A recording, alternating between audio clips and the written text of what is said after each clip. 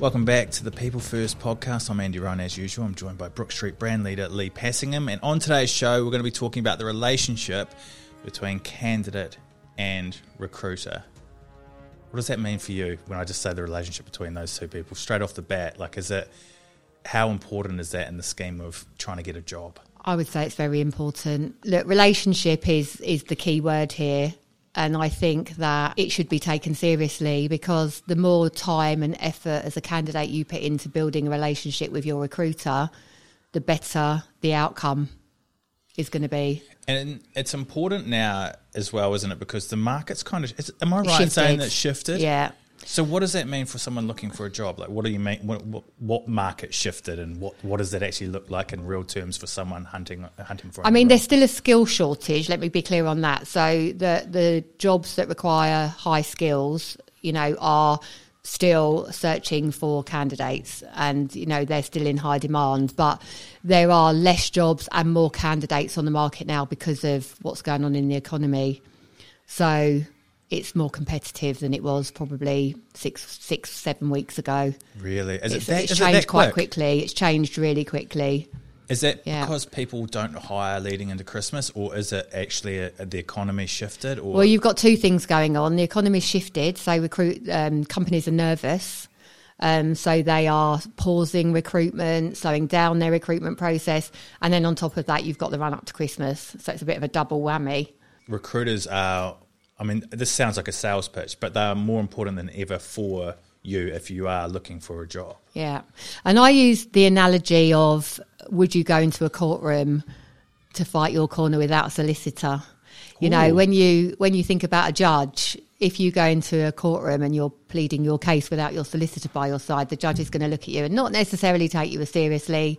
You don't talk their language. You don't necessarily understand the finer details of the law. And of course, if you've got a solicitor by your side, hopefully it's going to put you in a much better position to have a positive outcome.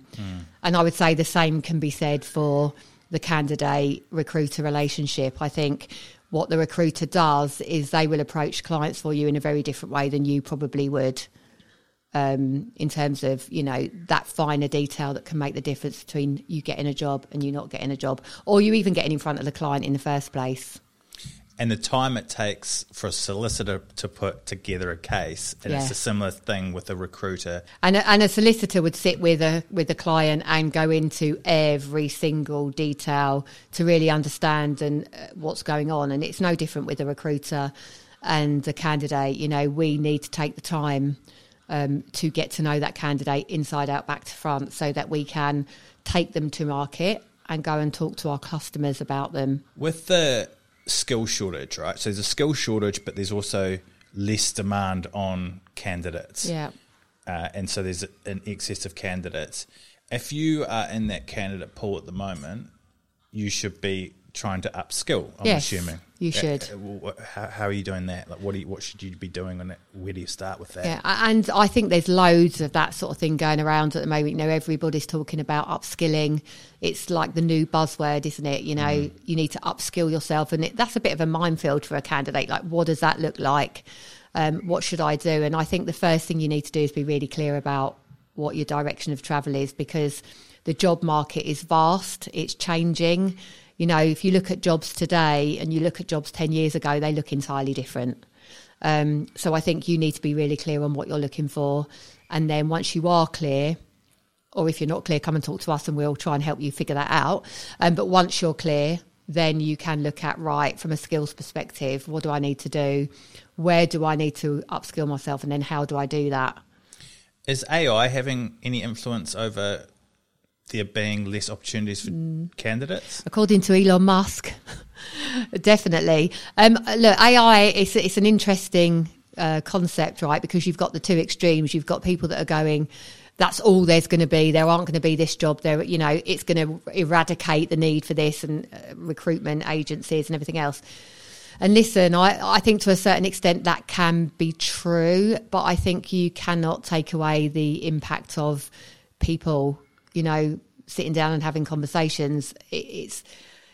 I don't know. There's so much to be learned about AI and how we're going to use it and what the future looks like. But I still think it's really important to to sit down like this and have a conversation with a real person. As a hiring manager yourself, like how are you evolving apart from AI?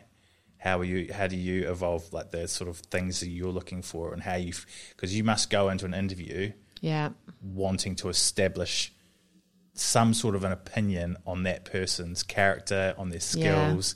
How are you doing that? Like, where do you start? I've always interviewed in the same way. Because I find that, and I guess this is an experience thing, but I'm always talking to somebody about themselves before I go into any of their work history or the situational type stuff, because I find that part, one, puts the person at ease, because, you know, we're just chatting about them and what they're about. I want to get a sense of somebody in that way before I start to get into the nitty-gritty of the actual job that I'm interviewing them for. So what sort of questions might you ask in that situation? I talk about friendship groups. So, how many friends have you got? No, well, you know, I think it's important. Like, talk to me about your best friend. Describe your best friend to me. And also, what would your best friend say about you? If I, you know, all of that good stuff, because it's different. It's a different way of asking about somebody's strengths and weaknesses, because I know what you mean. It's it's working out what other people think about you. Yeah. Rather than trying to think about what you think about you. Yeah. It taps into the subconscious, apparently. That's a good shout. When so let's go back to a recruiter and why someone should use a recruiter, because it's more. There's a reputation that for recruiters, it's about filling a role and making some money. Yeah. That's part of it. Yeah, of course. That's part of the pressure. But from a dealing with the people perspective, there's another element, isn't it? Because, you know, we do temporary and permanent placements, and sometimes it's also about career development. Yeah. It is, and it comes back to that relationship piece. And look, you're right. We are recruiters. It's their job, right? So they're earning their salary, they're earning bonus, they get paid on helping people out into work. But there's a lot more that goes into it. And some of the best recruiters I know have relationships with their candidates that go over years and years and years, and they take them from job to job to job to job. And I think that is really impressive, and it's lovely to watch. You know, I've got people that have worked for me for 20 plus years that have taken somebody from their first job into potentially the job that they're going to be in for life. So I think it's key. When you're trying to find a job, like, it's quite a lonely experience for an individual, because you're sitting there, you're applying for jobs, and then you're waiting and you're waiting and you're waiting. And I've seen it firsthand where someone has said, oh yeah, we'll come back to you, and they haven't. Yeah. But it's such a key aspect of the recruitment process is communication, isn't it? Yeah, I think you're right. And I think that looking for a job, and actually at the moment in the market, because people are losing their jobs, being made redundant and things like that, it is really isolating and quite scary. You know, if you're at home and you're suddenly faced with having to go out there and look for a job again, even though there is a lot online, it's daunting. It's like, where do I start? What do I do? And some people don't want to build a relationship with a recruiter. They might have preconceived ideas about what that looks like. But I would recommend anybody to come and talk to a recruiter when they're looking for a job. One, they're going to have access to jobs that aren't online. So I think you're opening yourself up to a broader market. But secondly, it's really important that you don't feel alone, and you've got that help and support and that guidance to take you through that process, because it's daunting. Yeah. If you are in a massive candidate pool at the moment and a recruiter is speaking to a whole lot of candidates, I would be banging down the doors of a recruiter to get in front of them. Because once you get in front of a recruiter and you show them that you're awesome, and you show them that you're a great person, that you present well, that you look great, that all your skills are there, your experience is there, and that they can then see you in front of a client, you're increasing your chances so much more. And any relationship is built so much stronger in person. And you're right. And the thing is, you know, we get ghosted all the time. You know, we have candidates that don't contact us, or they come to see us and we do loads of work and we get them in front of a client, and the client says, yeah, we'll see them for interview. candidate never to be seen again. You know, they go off the radar, we can't get hold of them, and we work at pace. So that's the other thing. One of the other benefits from a candidate perspective of coming to a recruiter is that we will speed up that process. So it's really important that communication is two-way. It isn't just about the communication we have with the candidate. The candidate has to understand the importance of communicating with us and letting us know where they're going, what they're doing, if they're out on other interviews. You know, just keep us posted, because that way then we can work to the benefit of you and getting you out to work. It's an interesting relationship, isn't it? Because you've got to build trust so quickly as well. And you're building trust with someone you've never met. Yeah. That you've both got kind of agendas. Yeah. That are aligned in many respects. But how do you build trust with a recruiter or a candidate? Like, how do you do that? Yeah, quickly, because you have to. We have to. And I think it does come back to communication. I think from a candidate perspective, they want to know that we've understood what they've said and they've been heard. So I think that's the first part of building that trust, that, you know, they've basically come to us and, you know, told us everything, and we need to have listened and heard that and acted on that. So I think that's the first part, isn't it? That they go, actually, this person understands me and they know what I want, or has been able to advise me and help me move forward. And then the second part is action, isn't it? That person needs to feel that we have actually done something, that we've gone through. Yeah, absolutely. And even if it isn't what they want to hear, and again, I think that's, you know, this is probably the most important part, good, bad or indifferent, we need to be talking to that candidate and keeping them in the loop. Because even if it's not good news, it's all learning and coaching from that perspective, isn't it? You know, if you go on an interview and you haven't necessarily performed your best, or there's feedback to be had for you to be able to take forward to your next interview, then we need to be in a position to be able to sit you down and, you know, have an honest and open conversation about that. And I think that builds trust, doesn't it? Because you know that we've only got your best interests at heart. Yeah, the feedback thing is quite key to the whole loop of trying to find someone a job, isn't it? Yeah. And it's massive. What's the process that a candidate should feel is happening as far as feedback goes? Well, the process is that we are in touch with you at every point in that process. So, you know, you come to us, we'll talk you through everything. We put you forward for a job. We call you to tell you we've put you forward for the job. You get an interview or you don't get an interview, we call you to tell you you've got an interview or you haven't. You go for the interview, we call you to tell you, you know, how you've gone, you've got the job or you haven't got the job, or, you know, so every single touch point in that process, and this is something we're looking at in Brook Street, is how do I want a candidate to feel like coming to Brook Street and working with Brook Street is an experience.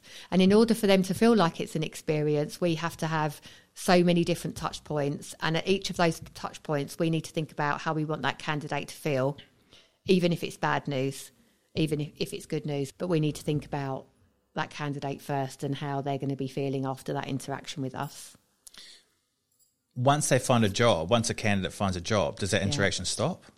I would say sometimes it does, if I'm honest. You know, again, this comes back to, you know, the candidates going to jobs, and sometimes they stay in that job, so they don't need us. But I think a lot of the time, if that candidate has received that good experience and they have built a relationship with that recruiter, then we will stay in touch and they will come back to us. We do, once somebody's started a job with us, we always check in anyway at certain points to make sure that they're comfortable and everything's okay. And generally, I would hope that most people we've placed or put out into a temporary booking would come back to Brook Street if they needed to work again. It'd be quite good for your career development to stay in touch with your recruiter, though, wouldn't it? It would. So let's finish up then. Top 3 tips that you would offer a candidate in order to get the most out of their recruiter relationship. Top 3. So they've got to squeeze as much out of these recruiters as they can, get as much out of the relationship as they can. What are you doing? So number 1 has to be communication. You have to over communicate. You can never communicate too much with your recruiter. Don't ever feel like you're a pain. You know, you should be literally on top of them, chasing them down. They will be contacting you regularly. So I think that works both ways. So no ghosting allowed. I'm going to give my number 1 because I disagree slightly. Okay. My number 1 is get in front of the recruiter. Yeah. That's my biggest tip. Yeah. That's it's such an underdone thing. Get in front of the recruiter. Yeah. I know I said it before, but My goodness me. If you can get in front of someone, it's like any sales thing. And our doors are open, you know. I think it's, I think I said earlier, the importance of that face-to-face relationship. So I agree. And as a recruiter, you feel like once you get to know that person, that they're not just on the end of an email. They're not just you're on the hook. You've got on that recruiter's mind, and they feel obligated to try and make a difference for your life. You know. Agreed. Number 2, honesty. I mean, I think honesty always. You know, you have to be honest and transparent. We are salespeople at the end of the day, so we are going to come at you with jobs, and you know we're going to be selling stuff to you and what have you. Feel free to say no. Tell us it's not right. No is powerful. No is really powerful. So you know, be honest and transparent. Always tell us if it's not for you. We are going to be honest and transparent with you, and we just expect the same in return. So always be honest. And then number 3. Okay, so number 3 is about listening to constructive feedback and taking that feedback on board and acting on it. You won't always hear what you want to hear from your recruiter. There are going to be times when you go out for interview or your expectations aren't quite where they need to be, and your recruiter is going to give you advice on that and is going to give you feedback and coaching. And I think as a candidate, you need to be open to that. Open to taking it on board and putting it into action for your next interview or job application. All right, well, that's it for today's episode. Don't forget to hit the subscribe or follow button on whatever device you're listening to this on. You can also follow us on TikTok, Facebook, or LinkedIn for loads of great advice as well. And if you're looking for a new role, visit brookstreet.co.uk to find your local branch. Get in front of your recruiter.